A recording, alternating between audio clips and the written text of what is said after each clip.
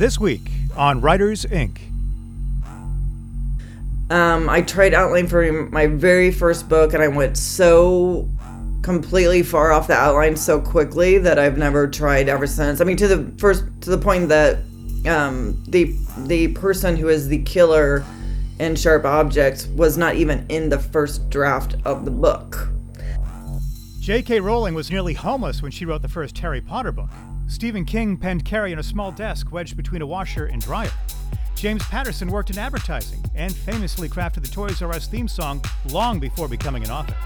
Join New York Times bestseller J.D. Barker and indie powerhouses Jay Thorne and Zach Bohannon as they pull back the curtain on some of the world's most prolific authors. Where did they start? What is their process? The biggest names in publishing all have origin stories. All have tips and secrets. What does it take to consistently top the bestseller lists and become a household name? Get your notepad out. School's in session. This is Writers Inc. JD, how much stock do you own in Disney Corp now? I'm ready to buy some. It's like the finance guy in me was like taking off every little box like as we went in there. Like they are so good at just making money. But at the same time, like everything they do is like just completely dialed in. Like we stayed on property at one of their hotels, and like, that experience, like everything about it was, about as perfect as a hotel visit could be. Simple stuff, like finding outlets to plug your crap in, like they've got them everywhere. They've got USB plugs everywhere, like things that you struggle with, sometimes going into a 5-star hotel, they're missing things. Like Disney's got it perfect, and even the transportation back and forth. And so like from that standpoint, it's amazing, but they are making money hand over fist. And like I was envious and pissed off all at the same time. Dude, you're right, though. It's like nothing I've ever experienced when I went there in 2018. I mean, everything is locked. They make it as seamless as possible. I know we were talking before we came on, and you were saying they've like switched to an app, which makes sense. But when I went in 2018, they had like the bracelet armband things, and like that was your key. That was like how you paid.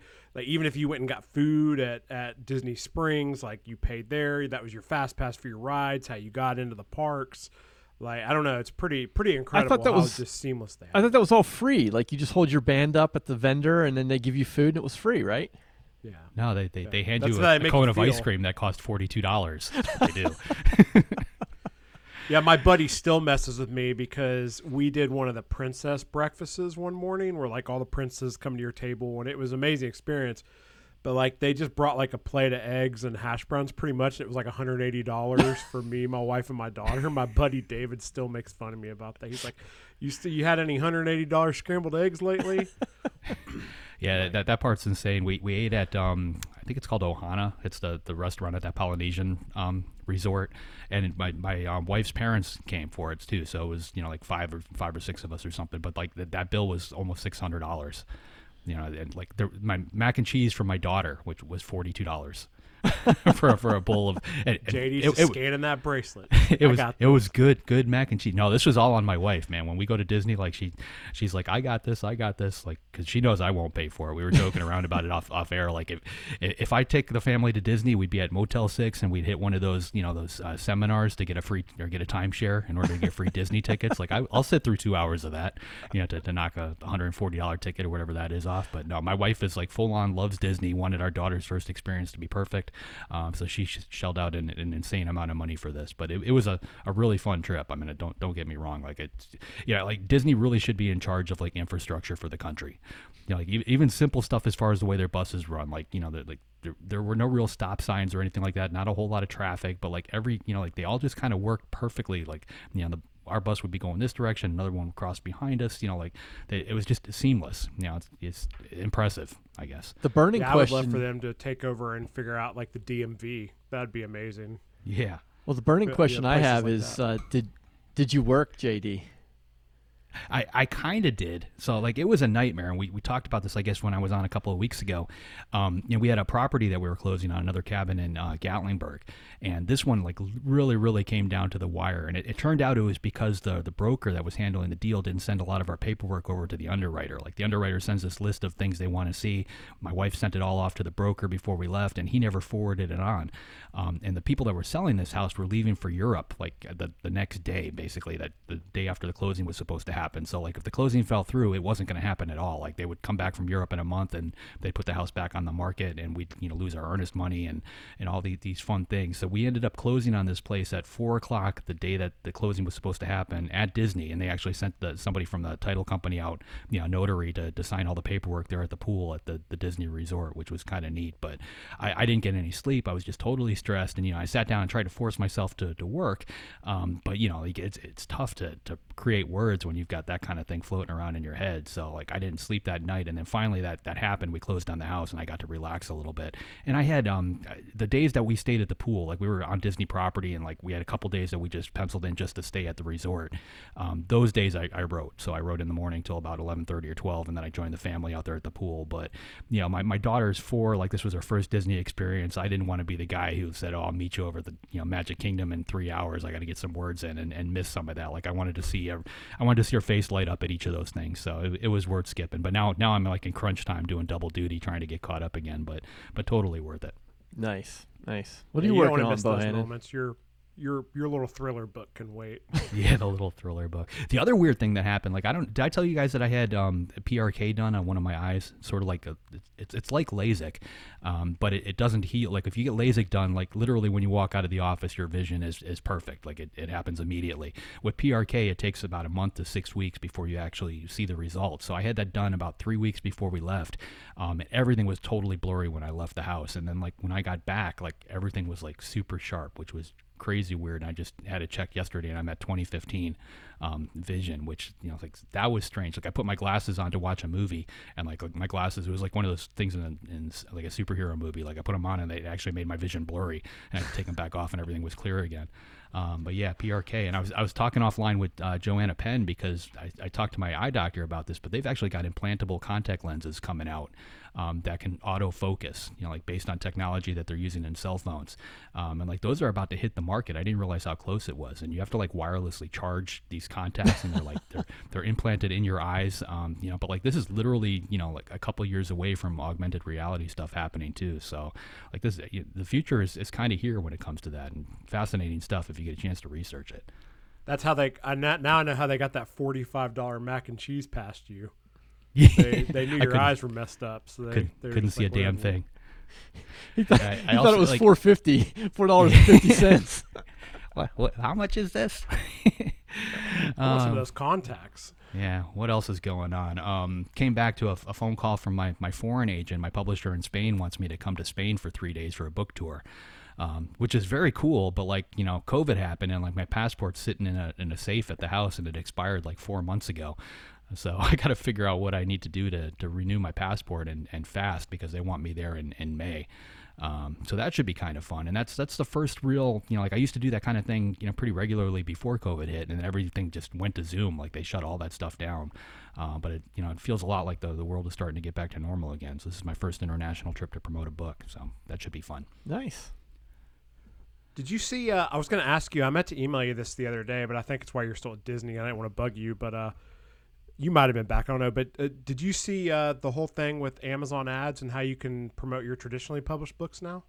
Yeah, I actually have that in my notes, and I saved the email and I forwarded it on to my editors, and I'm on the fence about it, because like honestly, it's something that they should be doing. Yeah, that's what I thought. Yeah, you'd say. but they don't, and like Yeah. they'll do it for a book that's about to come out or has just come out, that kind of thing.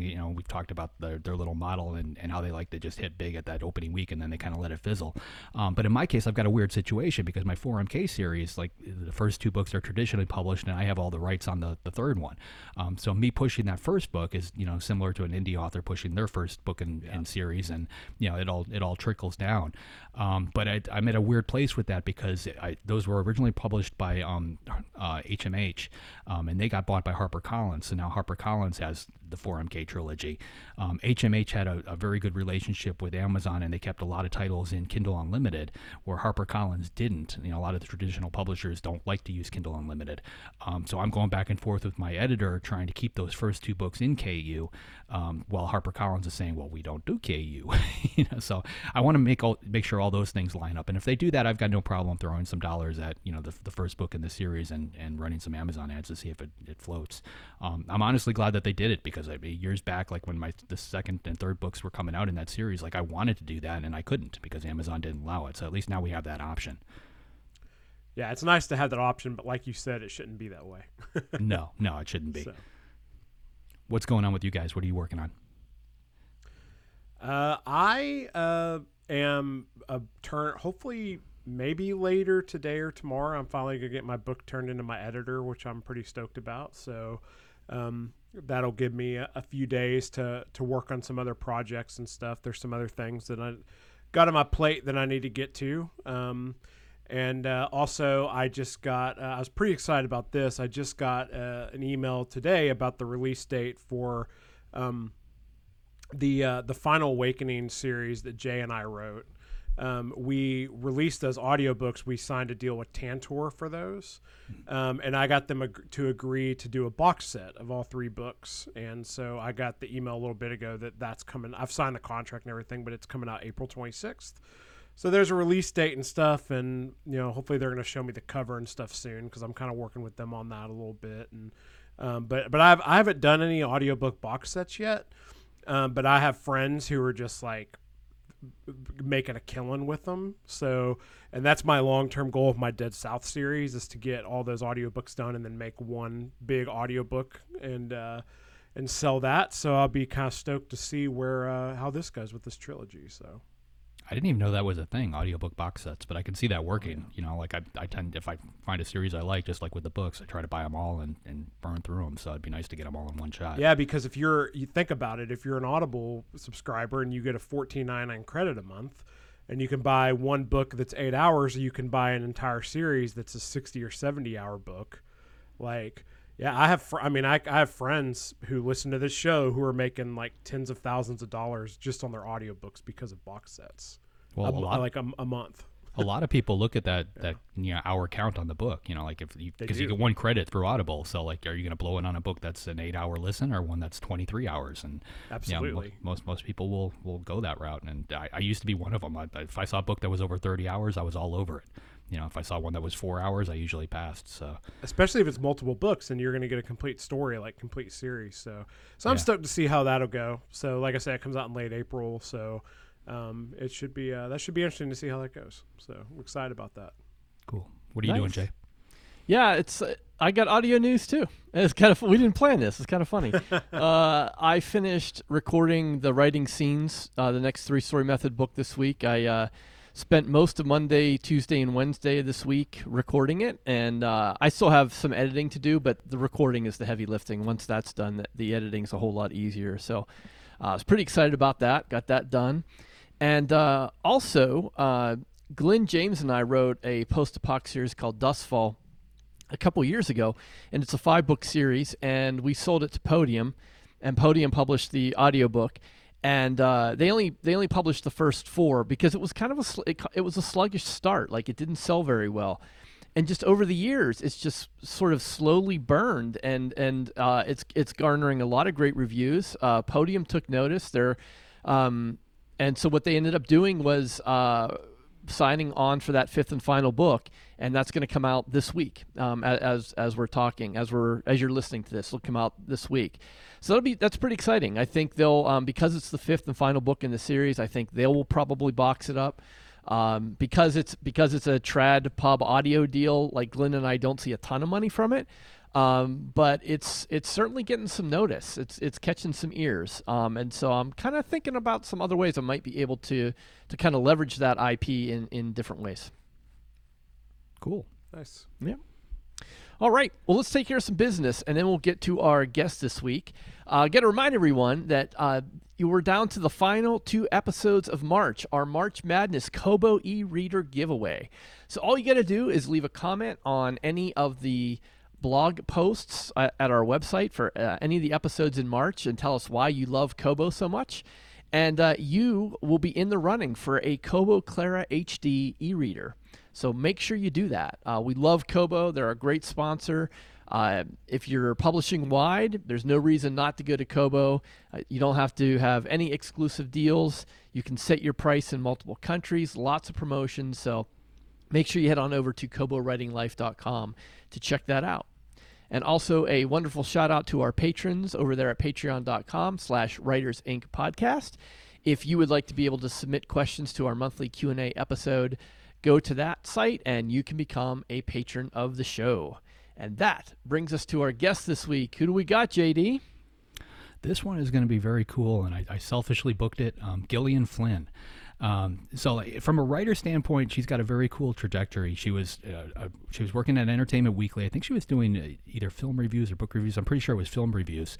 And she wrote her first book, and it did okay. And then she wrote her second book, and it did a little bit better. And then she wrote Gone Girl. And like things just exploded. I think that book, if I remember right, it was at number one for at least a month or two. I mean, it was an insane amount of time. So just imagine, I'm not sure what her book deal was like, but I'm guessing that was probably a 2 or 3 book deal, with her publisher. So like that was kind of a make or break moment for a lot of reasons. And the first 2 books that she wrote, didn't hit the Times list initially that I know of. So like from a writer standpoint, like she was probably walking on eggshells there, wondering what this third book was going to do. And I think a lot of people have asked them, we all have imposter syndrome. Like, did Gillian Flynn realize that she was writing Gone Girl when she was writing Gone Girl? Like, did she know that it was going to hit at that level? So I'm really curious about this. And, we talked about the screenplay that I'm working on that's insanely long right now. So like, I wanted to hear her process for writing the screenplay for that, working with somebody like David Fincher. So yeah, I can't wait for this one. Here she is, Gillian Flynn. So first question I have for you comes via JD. He told me his screenplay is currently 4.5 hours long. That's okay, right? Well, I will tell you this. It is, I would say it's entirely okay for a first draft. I can tell you when I wrote my screenplay for Gone Girl, which was the first screenplay I had ever written professionally, I wanted it to be very professional. You always hear the studios want it to come in right at 2 hours. They start getting nervous, especially if you're a newcomer, if it gets over 2 hours, which equals basically, if a page is a minute of the movie, then 120 pages. So I had it come in right exactly about at 120 pages.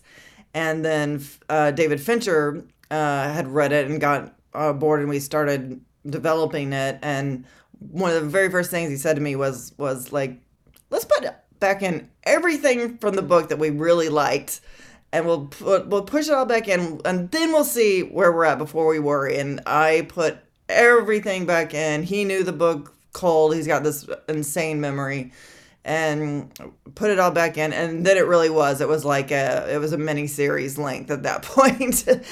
But then we kind of had it all, and we could winnow it, back down the,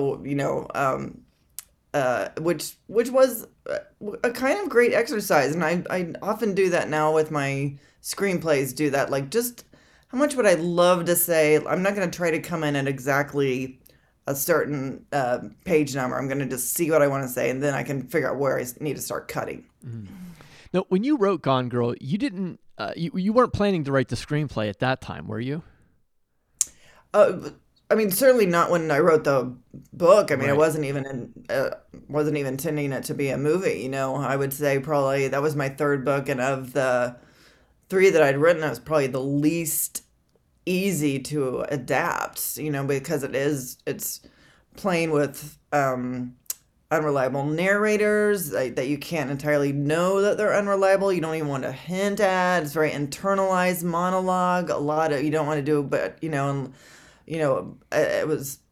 got a lot of, how can this possibly be done? Whereas Sharp Objects, which we ended up doing for HBO as a series, is very, first person point of view, never leaves that person's point of view, is told all the way through, and there were much more ways, because it was almost a detective story, that there were ways to externalize. Whereas Gone Girl, even when Gone Girl, the book hit number 1 and stayed there, we kept getting no's from studios saying, I just don't think that this is a doable thing. But so when I did finally sell it, though, I had always dabbled in screenwriting and always wanted to. My dad was a film professor, so I really grew up discussing and dissecting and loving movies. And so that was part of the contract, was that I would get the first draft first right to write the first draft of it. And normally what studios do is they give the author that, and then they take it from you and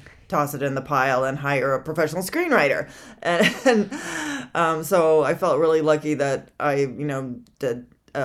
Fincher came aboard and was just, let the writer write. Let's see where, because I know it would have been certainly easier for him just to hire one of the many people that he had worked with on other projects, just to have that sense of this is in the hands of a professional as opposed to this is in the hands of a first-time screenwriter. But he didn't do that, so thank goodness. Yeah. Well, so take me back to that moment. Were you filled with excitement? Were you overwhelmed? Were you optimistic? Did you think you could do it?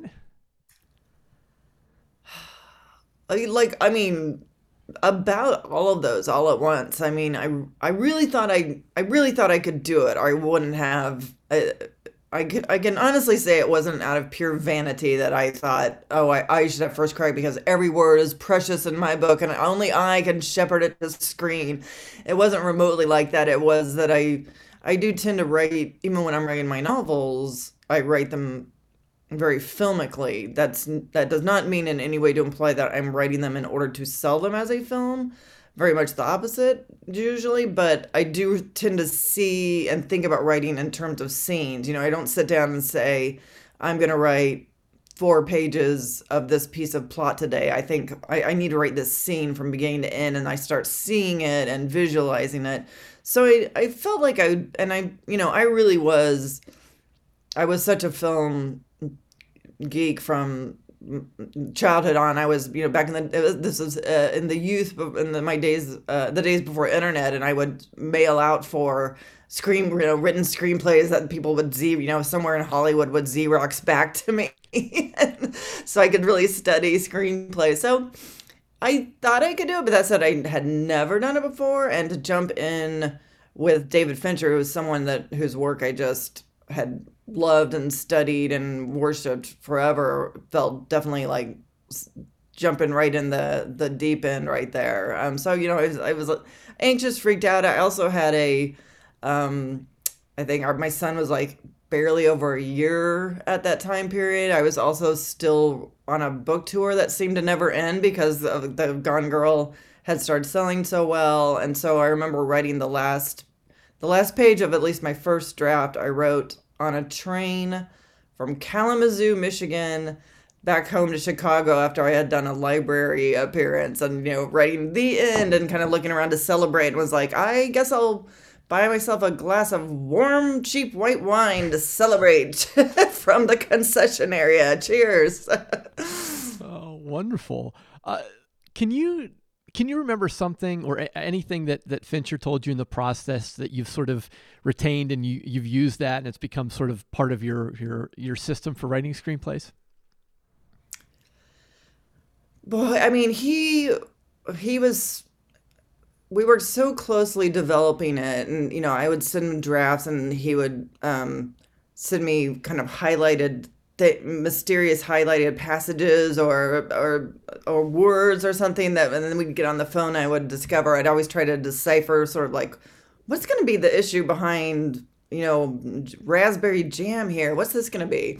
And then we get on the phone and we talk forever and really kind of shape out, if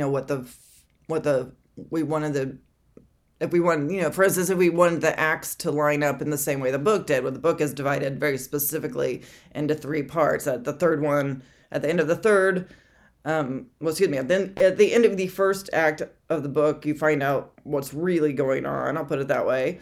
In the second act, you have this middle second act where the pieces are falling into place and maybe coming back together, and then you have the third, which gets very heightened, almost satiric about marriage and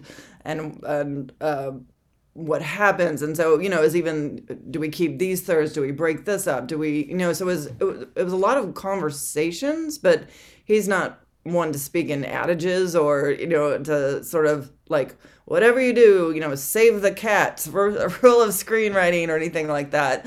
But I think partly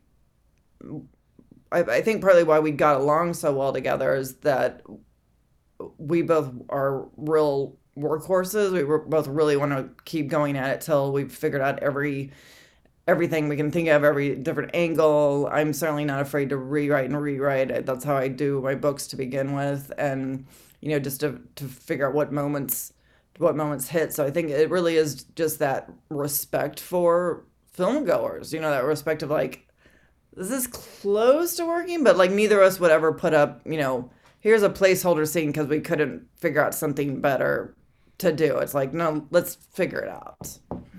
You mentioned your dad earlier. What horror movies did he take you to see?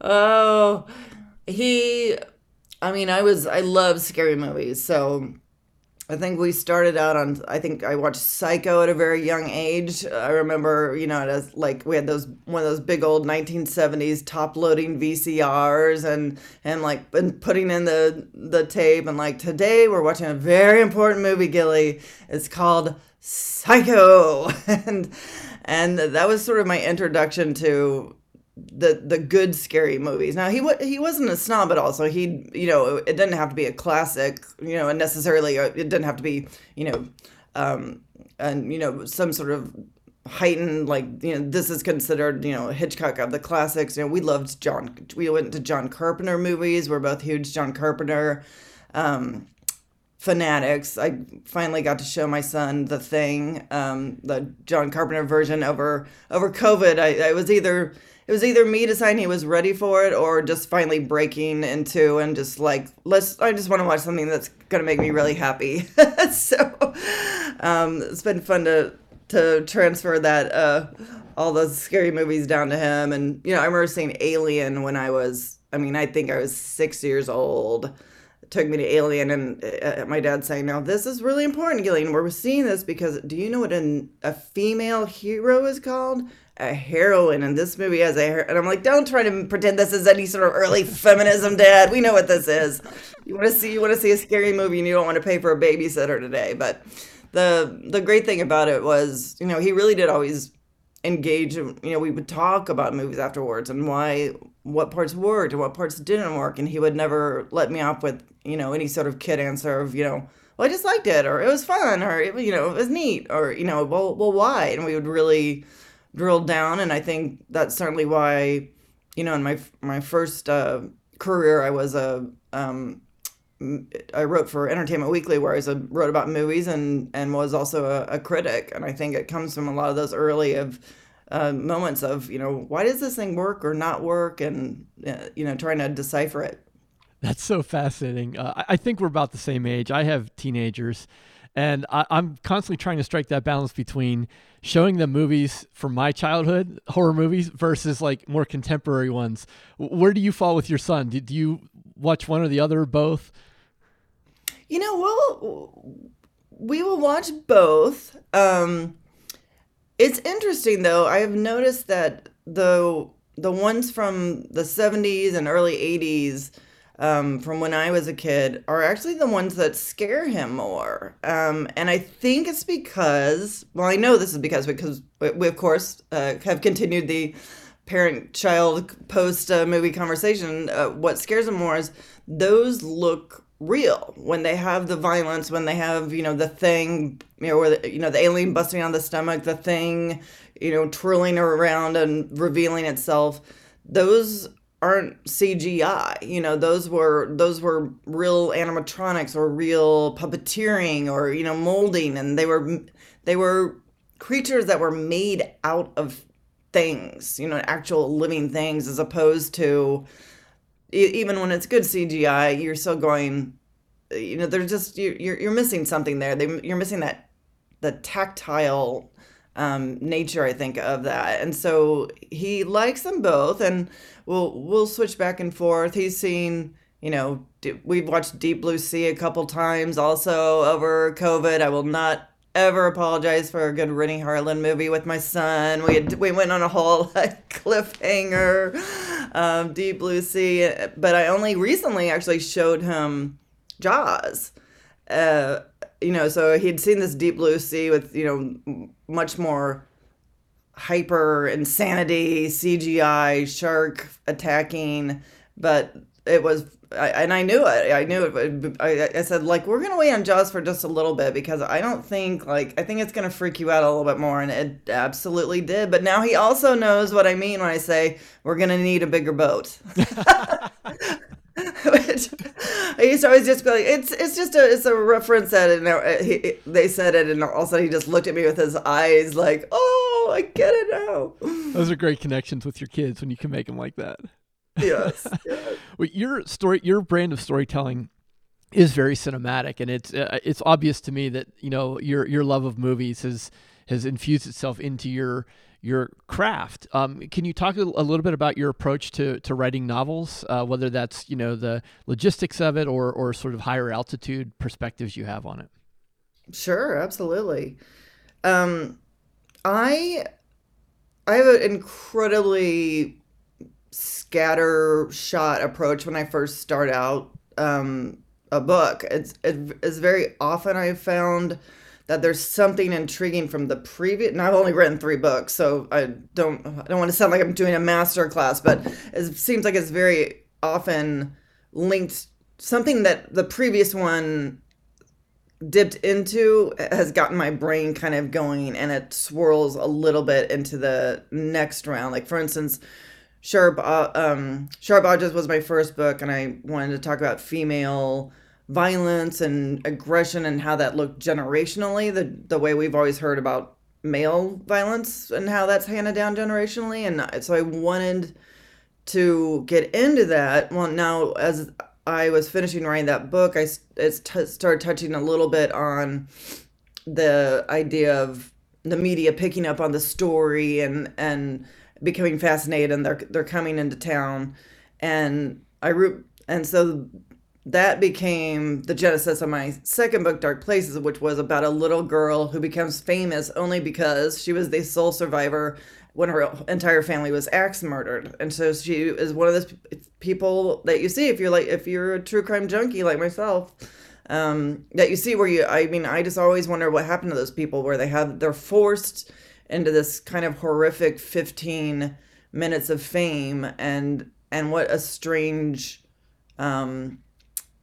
bartering of the soul that must feel like. You get to talk about this person you love, but at the same time you're talking and reviewing over and over again the worst moment of your life. So that became the second. So I often do start around that way, where there's some sort of kernel from the previous writing that then goes into the next, but I don't outline.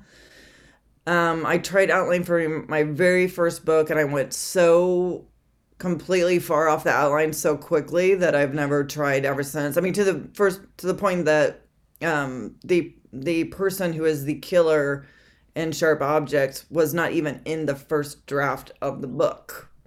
It's an entirely different killer, and people would say, like, I thought so and so was the killer, and I say, like, me too. I thought they were the killer. It turns out they weren't after I finished my first draft, and I had to go back and completely rewrite the whole thing. But so that's how kind of loose I play it, because to me, I kind of know what is intriguing me about writing the book. Like, when I started Gone Girl, I think I had just gotten married and was thinking a lot about, gender roles in marriage and how marriage changes you or doesn't change you. And so I knew it was about that, and I knew kind of the basis of that she would go missing and the husband would come under fire. But aside from that, that's all I knew. And I just that's how I find my way, it's not the most efficient way of doing it, but I just write and write and write and then rewrite, and I think all my years, I was a journalist for 10 years, and, you would very often lose at the last minute your 12,000 word beautiful think piece that's going to change the world is now 200 words long, and you just have to deal with it and cut it down. And so I think that one of the great things about having done that for so many years is it doesn't make you overly precious. It doesn't make you fear rewriting. It just teaches you that writing it's a job like anything else, and sometimes you got to do it over. Do you have a particular process, or is it a certain time of day, a certain place in the house, a certain time of year, anything like that? So I mean, I really do kind of treat it as a 9 to 5 job. Now I'm not writing, all those times. I have to, take an hour every once in a while and like putter around doing what I don't know. I think just moving piles of papers to other piles that, but because I do think it's very dangerous to treat writing as something where the gods are going to come down from on high and bless you with this sudden ability, and those pages are going to suddenly start flowing out of you. It just does not work that way. I mean, sometimes you have great days of writing and everything's going well, and you think like, wow, like I nailed this. This is amazing.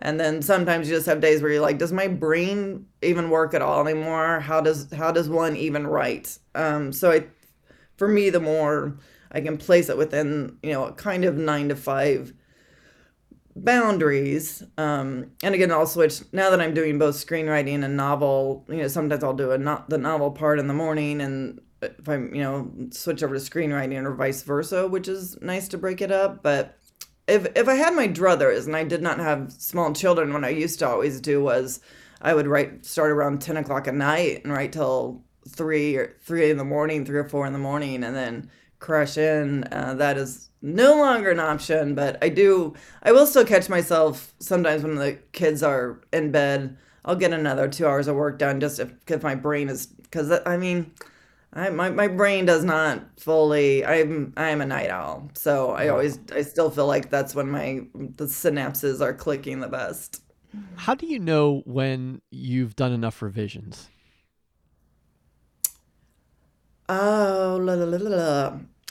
I wish I had any sort of compact answer for that. It's for me. It's when I've read through it, and it's the book that I want to read, that I would want to read, and that I would pick up, that I would like. And I truly revise until and tweak until the very last minute. The publisher will send the book to you again when it's laid out where it looks exactly like a book, and I often find that will just seeing it looking differently than on an 8 by 10 inch or 11, however big typing paper is, will trigger, like, I'll notice certain things, like, it's smaller stuff. It's like word repetition, which is that drives me insane. And little things like that. But then I'll go back again, and usually each time you get it, you're supposed to touch less and less. And each time I'm like, I'll have little arrows to the side, like, let's fix this. Can we change this word? I hate this.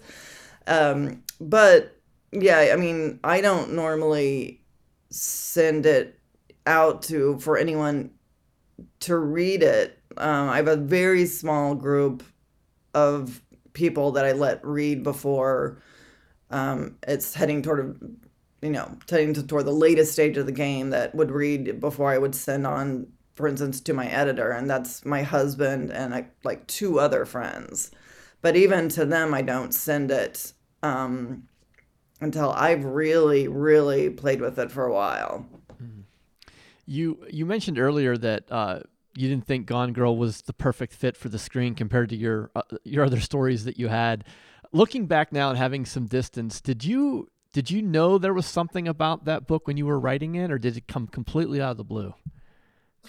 It was so out of the blue. It is so beyond out of the blue. Like we really, well, first of all, I remember turning it in, and my editor, who I adore, absolutely adore. So she was not suggesting any changes, but she did say to me, she said, I just wanted to check in on a few points with you.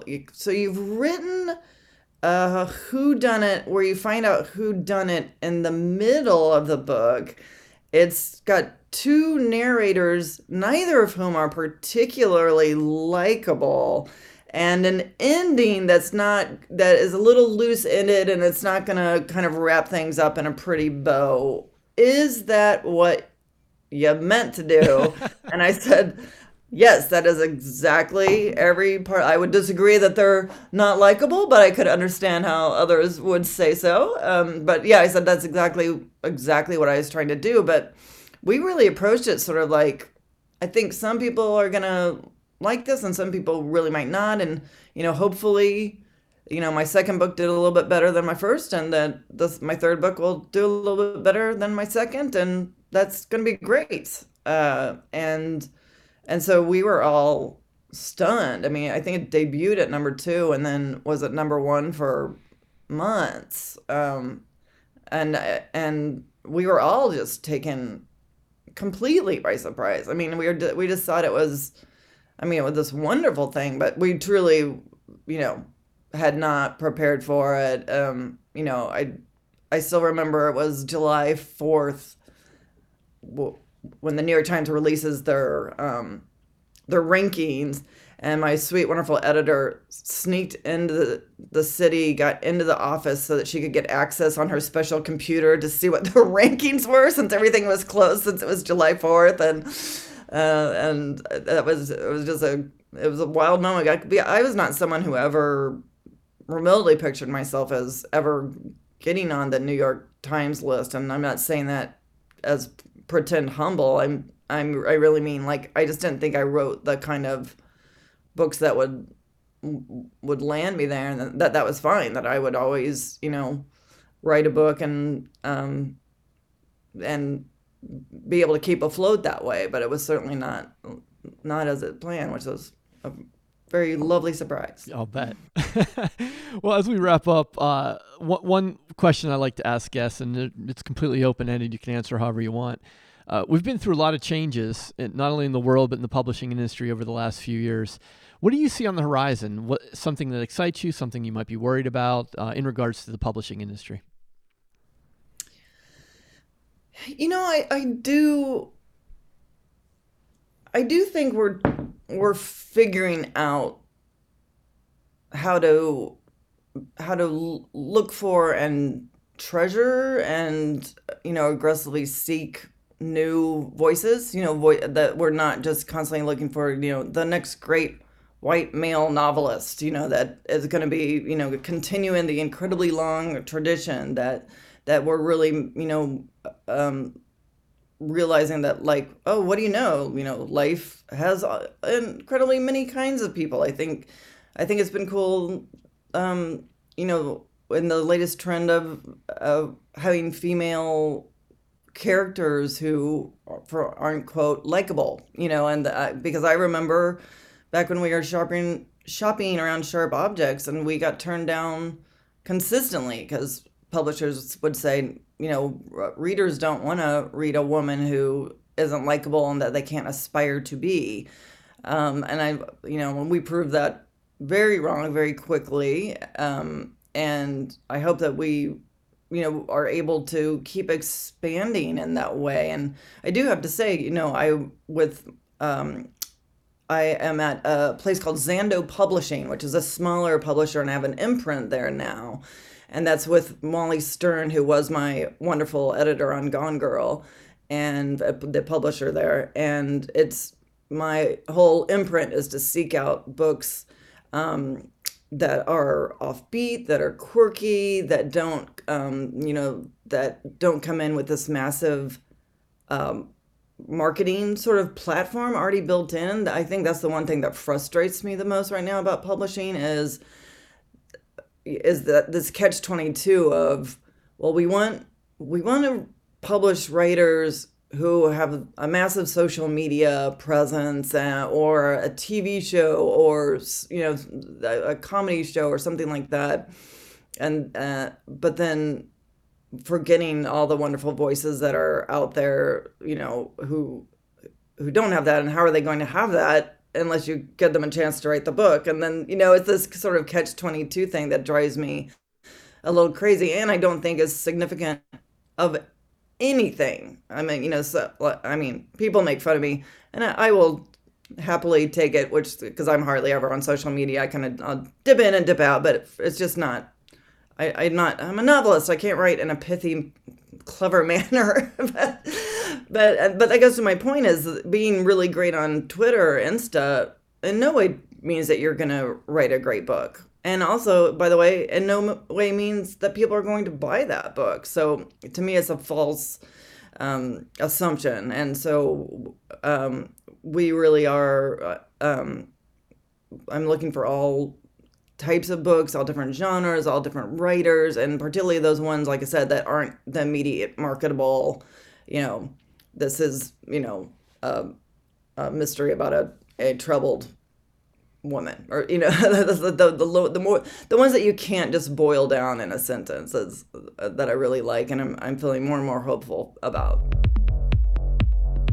I just want to say up front how appreciative I was of Gillian, because she was feeling quite under the weather during the interview, and it would have been really easy for her to cancel, but she didn't. She stuck it out, and she went through the interview, and I just really appreciated that. So I wanted to mention it. But what I really wanted to ask first was, JD, do you feel better or worse about your screenplay now? I honestly feel better, and I've had this talk with my agents. Gillian said that she cut the movie down to 2 hours. Like, she went through and she did all that, and she turned it in. And then David Fincher said, well, let's put everything back in. I've had that conversation on the book front and also the film front with my agents, because I personally feel that certain people should get to weigh in on what gets cut when it comes to a book or when it comes to a movie. My agent has told me many times, I would take this out of the book, I would take that out of the book, let's take 20,000 more words out, let's do this, let's do that. I'm totally fine with that, but that's her opinion. And the only one to me that, it's not that her opinion doesn't matter, but the editor, the person who actually buys that book, the publisher who's putting it out, the ones who are putting the dollars behind it, that's the person who should be telling me what to take out. So it was cool to hear her say that. And also from a process standpoint, because that's, very similar to where I'm at with this. The reason my screenplay is at 4.5 hours long is because I followed the book and literally put every scene that's in the book into the script, screenwriting software. And I'm doing the exact same thing that she did with David Fincher. Now I'm going through it, and we're, working with the various people, saying, well, this part is good, but it doesn't necessarily need to be there. If we pull that, it's like pulling a string on a sweater. You take that one scene out, that means you can take out these 3 or 4 more. That chops 12 minutes. You take another 5 minutes out here, another 10 minutes out there. And, just like with a piece of steak, you're trimming away the fat and trying to get it as lean as possible. So from a process standpoint, I feel like I'm on track, and it was really cool to hear, how that worked for her. The fact that she got first draft in her contract, that kind of surprised me, because, I've got, I think 7 various projects right now in Hollywood hell at different stages, and I don't have that, and I don't know that I would want it. I think you really need to want to write a screenplay, to work in that world. I love writing novels, I absolutely do, but putting the screenplay together has been a slog of work that I really don't want to experience again. So it comes down to the person. Yeah, that was, I loved how you asked her about that, about kind of how she felt about that situation, because I can't, imagine having my third book that's going to be turned into a movie. It's a David Fincher film, who's one of my favorite directors, and you get to write the screenplay. And I don't know. I think that was there. I could see how she felt all those ways, excited, overwhelmed, feel the pressure and all that. But clearly she's a pro, and not, obviously knocked it out of the park. Because that movie was incredible, and it had a great screenplay. So, but yeah, that was a really interesting perspective to hear, and that, like you said, that she even got that in the first place, because that's so rare. And then, that whole thing just kind of was crazy to me, just thinking about being in that scenario and getting to write my first book I get adapted. I get to write the screenplay, and it's for a director like David Fincher. She mentioned all my favorite directors in this interview too: David Fincher, John Carpenter, and Ridley Scott. So I was really that was awesome. Well, that's something else, a lot of people don't think about, as an author, your book, gets optioned, or studio signs on or whatever, you kind of feel that's a done deal when it comes to being a film. You can, kind of walk away from it and move on, and it's just, going to happen. But that's not how it works. And, she wrote that screenplay, it could have just as easily been, some no-name person that came in instead of David Fincher. And I've been there too, this person just signed on to write your screenplay, and, you hear their take on it, and it's totally different than what you had in mind. And 6 months later, that person is gone, and somebody else comes aboard, and their take is totally different from what the first two were. She must have just had like this huge sigh of relief when she heard that it's David Fincher, like, because there's certain, people like that, in the film business. Like, you hear that name and like, it's good. Like, I will go and see a David Fincher movie right now. I don't care what it's based on. I don't know what it's about. If his name's attached to it, I know it's going to be a solid movie. Yeah. And like, there's a handful of people where you can make that claim, and he just happens to be one of them. So like, she must have been so, relieved when she heard he was the guy. I was fascinated by not every guest shares this, and I don't necessarily try to pull it out of them from every guest, but in Gillian's case, it was really fascinating to hear her talk about sharing her love of horror films with her dad, and just being like a little kid and being into that, and then sort of passing that along to her son. And then, working, reviewing films, like you could see the lineage, like you could see the lifelong passion that she had for sort of that darker edge storytelling, especially more cinematic. And it just kind of, it was a really nice perspective that we don't always get from, people of her stature. Yeah, and that if you step back and you just look at it from a process standpoint, like to write a good book, you need to read a lot of books. But to write an even better book, I think you need to watch a lot of movies, because movies take a good book and they just, like we just talked about, they whittle it down to the absolutely best parts of that book, and then they put it together. And if it works as a film, it's the best pieces of that particular book.